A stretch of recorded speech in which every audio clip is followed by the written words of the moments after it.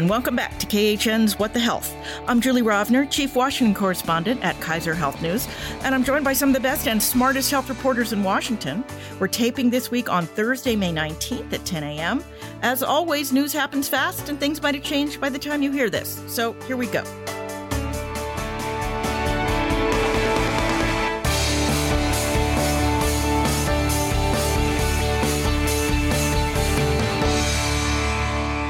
We are joined via video conference by Alice Miranda Olstein of Politico. Good morning. Tammy Luby of CNN. Hello. And Rachel Cohrs of Stat News. Hi, Julie. Since we're an all-women podcast, I'm tempted this week to start with the news about pay parity for the men's and women's U.S. national soccer teams, but that's not really health news. So let's start with something that is, and actually it's something that we have not yet talked about on this podcast, the infant formula shortage. For those of you who have not turned on the news for the past few weeks, parents across the country are having an increasingly difficult time finding formula for their babies, and no, moms can't just switch to breast milk. Honestly, that is not how it works. Go ask a woman in your household. This shortage stems from a bunch of supply chain factors, but it's been made worse by the FDA closure for health reasons of a plant in Sturgis, Michigan in February. Tammy, you've been following this. How did it sneak up and suddenly become a crisis? Well, actually, unfortunately, I've only covered the WIC angle of it. I haven't been covering the formula, but what it does show is it shows that there's a concentration of manufacturers for infant formula. And so when you have, the shortage existed prior to the plant closure. There were already problems surfacing last year. And then when you have a plant that, you only have a handful of manufacturers and then one of their major plants goes down, you all of a sudden make the crisis a lot worse. The Biden administration is suddenly jumping to use the Defense Production Act and to make it easier to bring in formula from other countries. I mean, why did it take until now? If you've been sort of paying attention, you could have read about this formula shortage for the last, 2-3 months at least, if not. And as you point out, Tammy, even before that.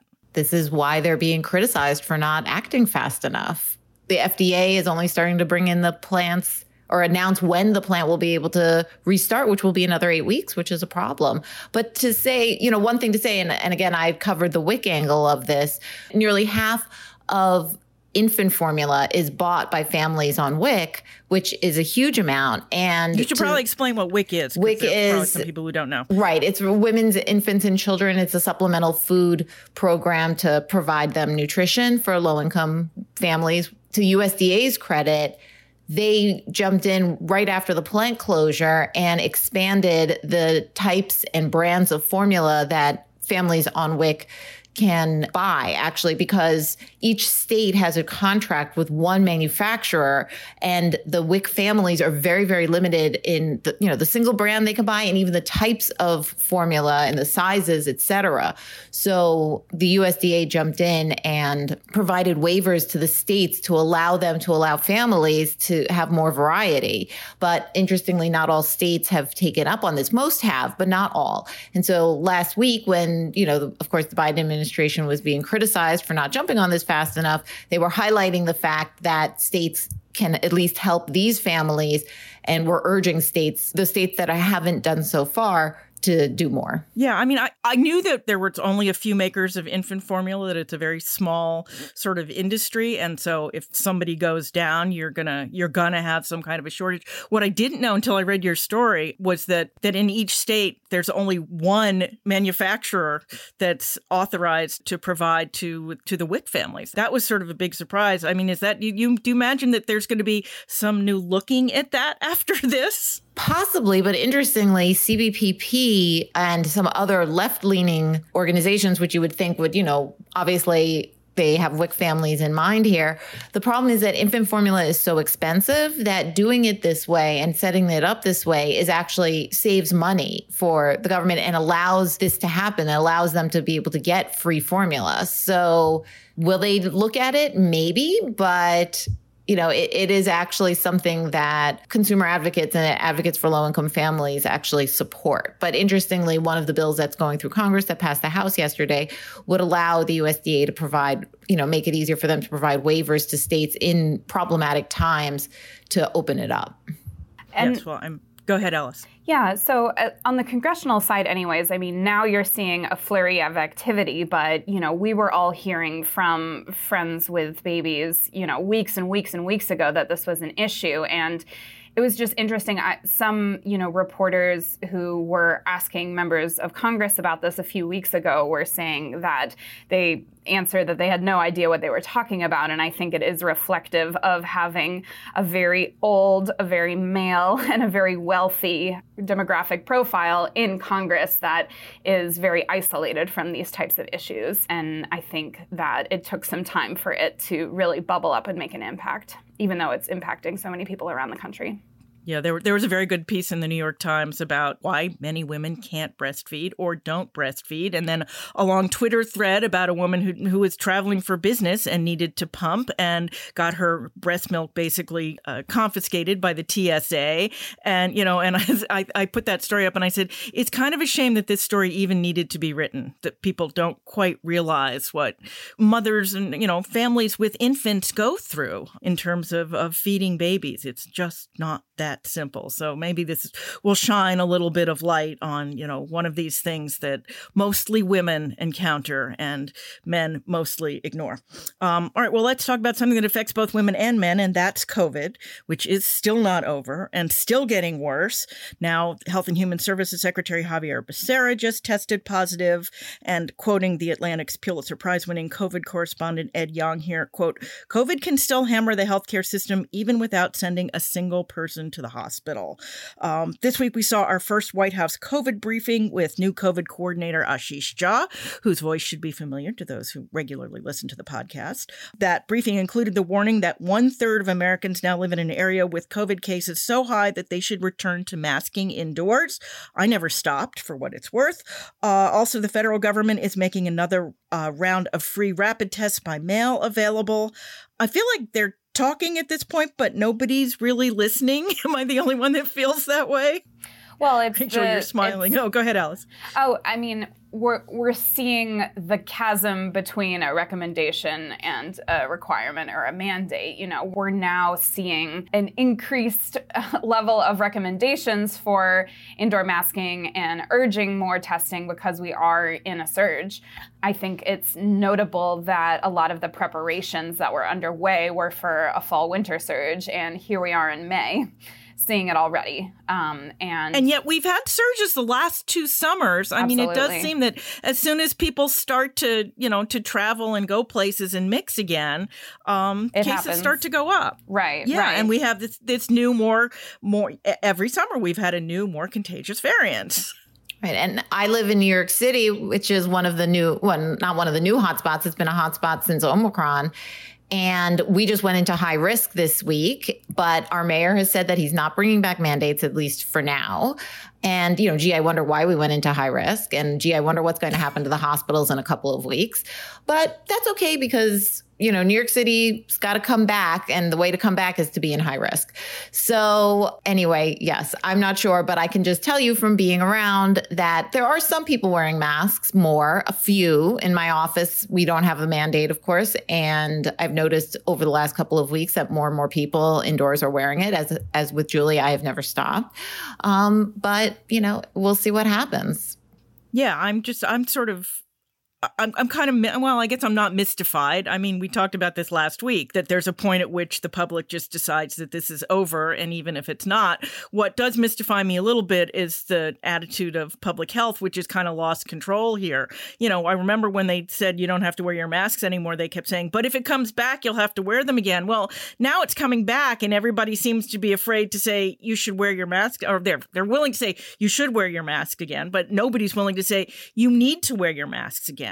And, I see immunocompromised people and people with kids under 5 who are not yet immunized, who are, with good reason, kind of freaking out. We seem to have entered this every person for themselves stage of the pandemic, which I don't feel like works with a contagious disease. But even in places where it is required, I flew 2 weeks ago to Charleston, and it's not required on the plane, but it is still required technically in LaGuardia Airport. And there were tons of people who were not wearing masks in the airport, and nobody was enforcing it. And the same thing with the subways. Some people wear masks, and a lot of people don't. So even in places where it is required, many people have moved beyond it. Yeah, I think a majority of people have moved beyond it, which we're going to find out what happens in that case. Meanwhile, we learned by the administration's silence that the public health emergency will be renewed again come July because officials had promised a 60-day warning for ending it, and that 60 days passed this week. Tammy, why is it a big deal that the public health emergency is not yet ending? Well, there are multiple reasons, but one of the major reasons, of course, that this group is very interested in is it means that people will not be kicked off of Medicaid starting in 2 months or so. As we all know, Congress 2 years ago, as part of one of its coronavirus relief measures, agreed to give states more money, more Medicaid money, but in return, states can't involuntarily disenroll folks until the end of the public health emergency. So that's one of the major issues. I'm sure my colleagues can speak more about it. But one thing that I wanted to also bring up is that there's also an emergency SNAP allotment. So people are getting more food stamps, not in all states. Several states have already ended their public health emergencies and have stopped this beefed up monthly food SNAP benefit. But in a lot of states still, people are getting more. And, of course, with high inflation and increased costs at the grocery store, once the public health emergency ends and this increase in food stamps ends, it's going to make it more difficult for low-income families.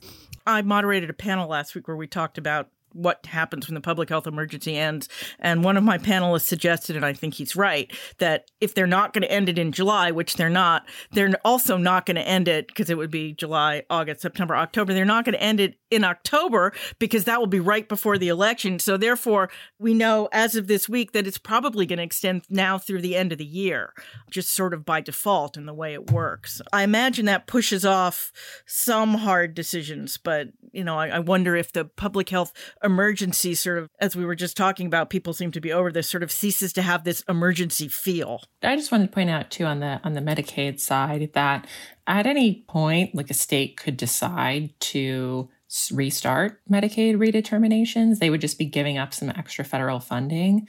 And I think there's been some buzz about the fact that some states are kind of approaching the time or have passed the point where they have so many people on their Medicaid rolls now that it's like the costs are outweighing what they're receiving, the extra they're receiving from the federal government. So I think that will be a really interesting dynamic. Like if we don't see the federal government act in kind of a more uniform way, I think we have seen CMS put out, tool after guidance after press release about different resources for states. So they are very actively planning for it, even if there's not a mass movement. And I think that could have really important consequences for states, mostly Republican states would, I think, have this desire to transition, this pressure with the state budgets, which you have to balance. So I think this isn't the end of the story on Medicaid redeterminations, and I'll be interested to see how different states handle it moving forward. And it's important to remember, we talk about kicking people off of Medicaid, but really what happens here and what the states are kind of worried about is that they have to go in and basically reevaluate every person on Medicaid to see if they are still eligible. And that's going to be an enormous undertaking. And I think, I could see some states starting to do it simply because they know that task is going to be so immense. A lot of them have laid off their Medicaid workers. They don't have a lot of caseworkers. They don't actually have the staff to do these redeterminations. I think that's probably one of the reasons why the administration decided not to end the public health emergency quite yet, because they know that the states, they're still trying to help the states get ready.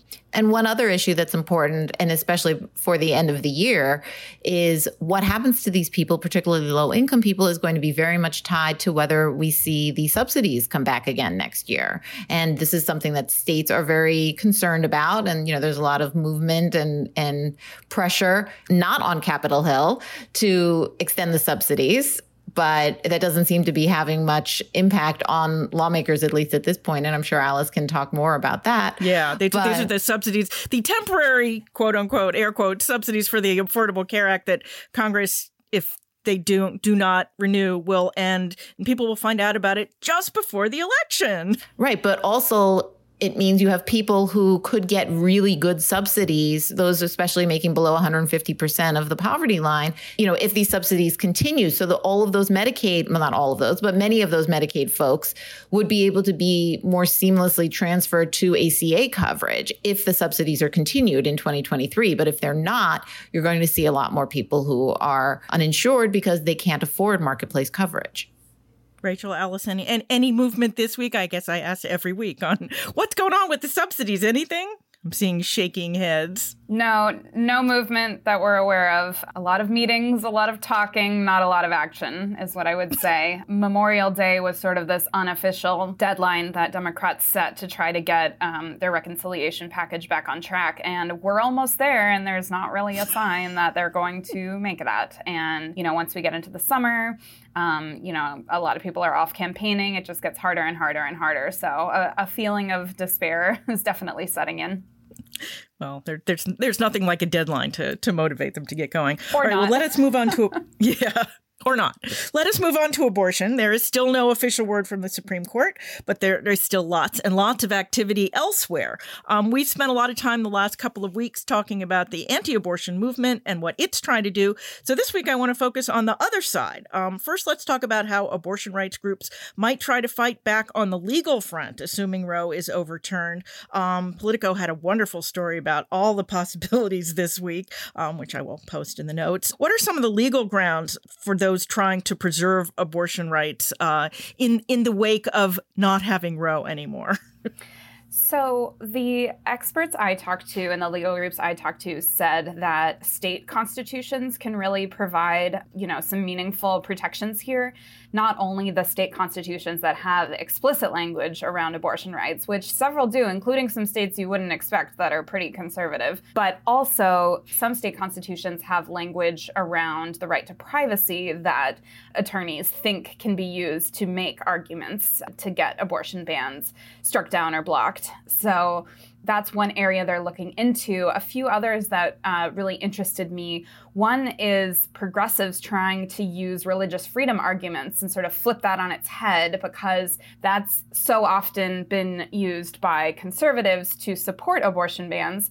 But because some religions, including Judaism, allow for abortions and even require them in some circumstances when there is a threat to the life or health of the mother, that Jewish plaintiffs and Muslim potentially too can bring cases saying that these bans infringe on their religions. And so that I find that incredibly fascinating. Yeah. And we'll be interested to see how that pursues. I guess they're also sort of looking at some of these, and we've talked about some of these before, some of the states who are trying to restrict the mailing of abortion pills and restrict the movement of women from their states to other states where they could get abortion. Well, I'm going to come back to you, Alice, because while we're talking about protecting abortion rights, you wrote about states trying to boost their numbers of abortion providers in anticipation of a flood of patients traveling from other states. But that's not turning out to be as easy as it sounds either, is it? Right. So the states that are more friendly to abortion rights are just bracing to be completely inundated with patients traveling from other states after this decision comes down. And currently they are worried that they just don't have the capacity to serve everyone. And that will impact not only the people coming in from out of state, but also, in-state residents, people who live in New York and California who think this, doesn't really affect them because of the laws in those states. If they can't get an appointment because the local clinic is completely overwhelmed, then of course that will impact them too. And so there's worries that that'll cause delays, push people to have procedures later in pregnancy than they want, which is, becomes more risky the later it goes. So the idea that a lot of states are moving towards right now is to allow more kinds of medical workers, not just MDs, to be able to do abortions, both medication abortions, just prescribing someone a pill and giving it to them, but also early procedural abortions that use like a vacuum aspirator. And so a lot of states already allow nurse practitioners, midwives, and other so-called advanced practice clinicians, APCs, to do those procedures. But more states are considering it and moving towards that. And so we have a map of what the laws are in all the states in our story. And people say it's sort of an under the radar, but potentially extremely impactful thing that states could do right now. But here, it's funny, here in Maryland, the Democratic legislature passed a law that not only authorized, advanced practice nurses and physician assistants to do abortions, but appropriated money to help train them. And then the governor, the Republican, but pro-choice governor vetoed the money, said he wasn't going to spend the money because he didn't want to. He's trying to quote unquote preserve the status quo. I'm interested to see the people who are trying to sort of straddle this middle line on abortion. That it's like it's okay for abortion to be legal, and it's maybe okay for more people to be allowed to offer it, but I'm going to draw the line at training them to do it. And I imagine that we may, even in, there's a lot of blue states, but there's also a lot of purple states when it comes to this issue. And I'll be interested to see. And then, of course, there's the issue of doctors not wanting to have their turf trod upon. That's also going on, isn't it? Right. So some state medical societies have pushed back against this, saying, and it's interesting. They're saying, we support expanding access to abortion. However, this sets a bad precedent of, infringing on doctors' territory and is a slippery slope, blah, blah, blah. Many states have been doing this for a long time. There have been studies showing that it is not a safety risk for these early abortion procedures. And a lot of medical groups actually support allowing these other kinds of medical workers to do this. ACOG, the American College of Obstetricians and Gynecologists, supports this. The World Health Organization supports this move. But it is interesting because you get into these scope of practice fights. We've seen this with, everything from flu shots to, ordering an X-ray or prescribing opioids. Yes, nurse anesthetists and anesthesiologists have been at each other's throats for literally decades. Right. So, scope of practice fights is nothing new. What's new is this fight in the context of this, coming large need for abortion services and fears of a shortage of providers. And I will say, when it comes to training, that's another huge issue too. You talked about Maryland, but a lot of states are worried about training. It's one thing to allow the workers to do it, but making sure that they get the training and, funding is not the only barrier there. There's just so few in the whole country trained abortion providers to teach other people. And the most fascinating thing I learned this week that I put in my story was people are trying to come up with creative ways to teach this work and teach this training. And one of the methods is having nurses and midwives practice doing an abortion on a papaya. Yes, a papaya, the fruit, which apparently is very similar to a uterus early in pregnancy. And they stick the vacuum tube in the papaya and get all the seeds out. They also use it as practice to insert an IUD. I was just fascinated by this. You can see a video linked in my story. Well, speaking of the medical community and its mixed signals on abortion, we're not hearing as much as I would have thought from groups like the American Medical Association and ACOG. A couple of years ago, the AMA filed a lawsuit against 2 North Dakota abortion restrictions that it said required doctors to commit ethical violations by having to tell women things that were not technically scientifically accurate. And the AMA and other medical groups did file a brief with the Supreme Court opposing the overturn of Roe. But I feel like organized medicine has been pretty quiet on the abortion issue as it has blown up over these past few weeks. Any idea why? I imagine it's because they are themselves divided about this. It could be, or the decision isn't final yet. And yes, that could be part of it too. that they're there sort of writing stuff up. I would just, I had seen, I've covered this for a lot of years, and I've covered the AMA, when it's been sort of very in favor of abortion and very much not in favor of abortion. And, there was a big scandal in the early 1990s, I guess the late 1990s, about quote unquote partial birth abortion. And the AMA had actually endorsed a bill banning it. And then it removed its endorsement. So that it's, there's obviously lots of different opinions here, but it seemed to me that in the last couple of years, the medical community had been a little bit more concerned about threats to their, I don't want to say autonomy because that's a rather loaded word in this context, but, threats to their sort of professional judgment, as it were.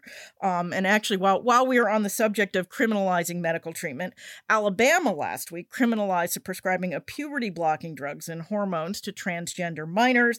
The law was quickly blocked by a federal judge, but there seems to be this growing trend of lawmakers just plain practicing medicine without a license. Has the pandemic and the overruling of public health health kind of made legislators less reluctant to leave doctors to practice medicine?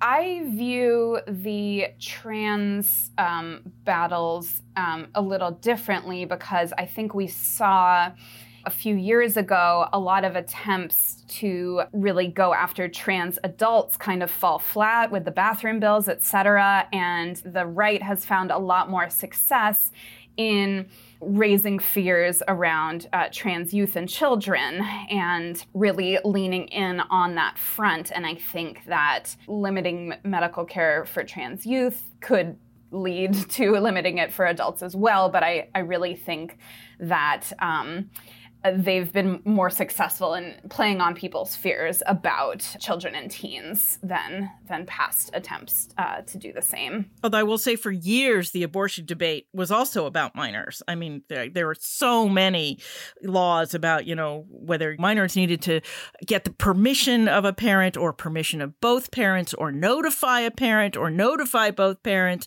and who could go to a judge and when. I mean, that was, there was at least a decade of, the abortion debate being basically all about minors. So, I'm wondering if this sort of the transgender debate is doing the same thing. They're going, as you say, Alice, they're going after minors because there seems to be more sensitivity to that. Right. Although one thing that's also interesting here is this is happening, especially in states at the same time where they're talking about parental rights and parental judgment when it comes to schools and other things.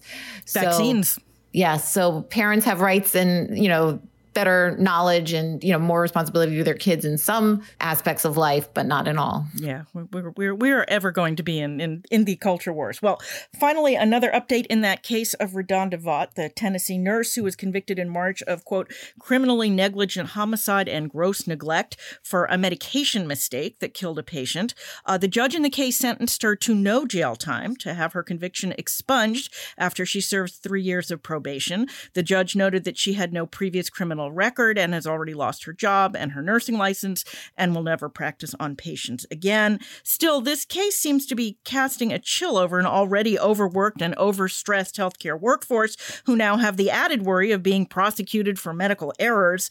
Does this lack of jail time relieve some of the fear, or is there still a worry that people will stop reporting medical mistakes for fear of being prosecuted? I mean, that seemed to be sort of the big issue in this case. It's like, will mistakes that could be rectified or, the systemic mistakes that could be rectified now go unreported because people are terrified about being convicted of murder? I think there was a really interesting kind of opinion piece that SAT ran this week about just kind of pointing out the disparities. And I think there has been this just in protections, like liability protections for physicians versus nurses. And I think this case, certainly drew attention to that.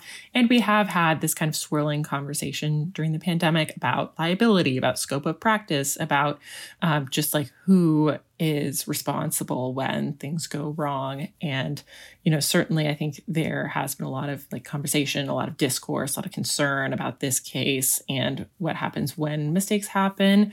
But I think there's also kind of a conversation about accountability and equity and different practitioners in the healthcare space and providers. And so I think that this case illustrates that very well. And, I can't speak to, how people will feel about this sentencing decision, but I think it certainly calls a lot of attention to this disparity in protections for nurses. Yeah, that was a really good piece of stat. I'll link to that one too. Alice, you're going to say something. Yeah, so having friends in the nursing field, one thing I've been seeing is, not only fears that people won't report medical errors, but the workforce has been so battered by the pandemic and feels so hung out to dry by the public and elected officials and everyone, their own employers. We've seen a lot of strikes this year. And this people fear, could be just either a final straw or, one more reason if someone is considering leaving the field to do so. And so I've seen a lot of fears of this exacerbating the current shortages and poor morale in the field as well. Yeah, I think that's definitely, this this particular case seems to have touched a nerve for an awful lot of people. All right, well, that is the news for this week. Now it is time for our extra credit segment where we each recommend a story we read we think you should read too. Don't worry if you miss it. We will post the links on the podcast page at khn.org and in our show notes on your phone or other mobile device. Tammy, you picked first this week, so why don't you go first? Okay, well, my story this week is headlined, States Have Yet to Spend Hundreds of Millions of Federal Dollars to Tackle COVID Health Disparities by Phil Galewitz, Lauren Weber, and Sam Whitehead of Kaiser Health News. And the story really interested me because Congress has been funneling hundreds of billions of dollars to states and municipalities over the past 2 years to help them cope with the health and economic fallout of the pandemic. But there have been serious questions raised over whether state and local governments have the ability to actually allocate and spend this money. And so this story shows that those concerns are not unfounded. It looks at $2.25 billion that the Biden administration was investing in COVID health disparities. The CDC awarded the grants last spring. And Kaiser Health News looked a year later, found that little of the money had been used. Several states are notable. Missouri's health department had not spent any of its $35.6 million. Wisconsin, Illinois, and Idaho, as well as California, have not used a ton of their grant money. So the public health agencies have said that they need to hire more people or that it takes time to work with the nonprofits to put the money to use, or they have, internal state long budget processes. There's a lot, people say I need the money, but then actually getting the money out the door is a different issue. So the Biden administration now wants Congress to give it billions more to fight the pandemic. But the Republicans are pointing to unspent money like what Kaiser Health News looked at to justify their opposition to giving more money to the administration. So, yes, definitely the limits of federal power over something that's basically a state and local problem, which I think has been a continuing theme of this all along. Rachel, why don't you go next? All right, so my piece was headlined, The COVID Testing Company That Missed 96% of Cases, in ProPublica. It was written by Anjanette Damon, and I just thought this was just incredible reporting. The reporter, worked in Nevada for a long time. It was really evident. It had incredible public records and just kind of illustrated how this one kind of contractor got integrated with like schools in Nevada and kind of how public health officials' warnings and, concerns about the positivity rates being incorrect and conflicts with other tests kind of happened just because I think there was this really quick transition. There were, I think, tight budgets, which the story kind of goes into, and some gaming of the federal government's uninsured program too. I mean, just really incriminating public records that just made this story so incredible. And I think there are great questions about where else this might have happened, maybe not to this degree, but when there are these companies that are stood up so fast that may not be run by public health officials, people who just saw an opportunity for profit, like how that actually impacts people's lives. So I thought it was just a great example of public records reporting and just really well done. And also, that sort of this continuing question, maybe this is why some states haven't spent their money because they would rather not spend the money at this point than misspend the money, which is what happened in this case. Alice. So I chose a piece that came out in the JAMA Health Forum this week by David Cutler, who's a Harvard professor, and it's about the economic costs of long COVID. And this is something that I think has gone really under the radar. Obviously, researchers are still trying to wrap their minds around what long COVID is and how many people have it, and is it permanent or what, and what the symptoms are, and just so many unanswered medical questions, but we're already seeing this growing economic impact. And I think a lot of elected officials are really sleeping on this, and I'm glad that this researcher is pointing out that, potentially millions of people are going to be unable to work. And, so what are they going to do? What supports will be available for them? And how will this impact the economy as a whole? How will this impact certain sectors where a lot of workers have been infected and maybe, permanently disabled? So I think very worth paying attention to. And David Cutler, of course, famous for the underlying economic work that led to the Affordable Care Act. He's been sort of a leader in this movement for several decades now. Well, my story, my extra credit this week is from my KHN colleague, Michelle Andrews. It ran in Fortune, and it's called "The Frequently Long Waits for Insurance Prior Approvals Frustrate Doctors and Patients Needing Treatment," and proving once again that everything old is new again. It seems that one of the big annoyances that drove the debate over the Patient's Bill of Rights in the late 1990s still hasn't been fully solved, that insurers still slow walk treatment approvals to the detriment of patient health. Michigan is now the latest state to pass legislation putting a limit on how long insurers can take to act on prior authorization requests. Eventually, when it's fully in place, it will be 7 days for non-urgent requests and 72 hours for urgent ones. But the dozen or so states that already have these laws can't really reach most people with employer insurance because, as we discovered in the debate over the Patient's Bill of Rights, those plans, most employer plans, are regulated by the federal government, not by the states. And while insurers have promised to work on this issue, they've been promising since 2018, and it is still not solved yet. So we will continue to watch that space because nothing in healthcare is ever really solved. Okay, that is our show for this week. As always, if you enjoy the podcast, you can subscribe wherever you get your podcasts. We'd appreciate it if you left us a review. That helps other people find us too. Special thanks this week to our producer, Lydia Zara, filling in for Francis, who is taking some well-deserved time off to visit family.